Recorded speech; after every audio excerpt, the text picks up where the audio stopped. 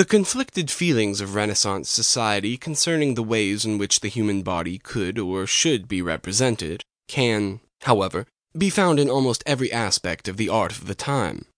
Art did not have to be secular to carry a powerful erotic charge.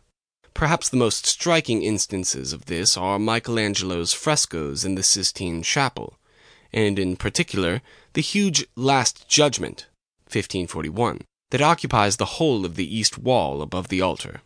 By the time the composition was completed, the Roman Church was beginning to absorb many of the repressive attitudes toward overt sexual expression that had already typified Protestantism.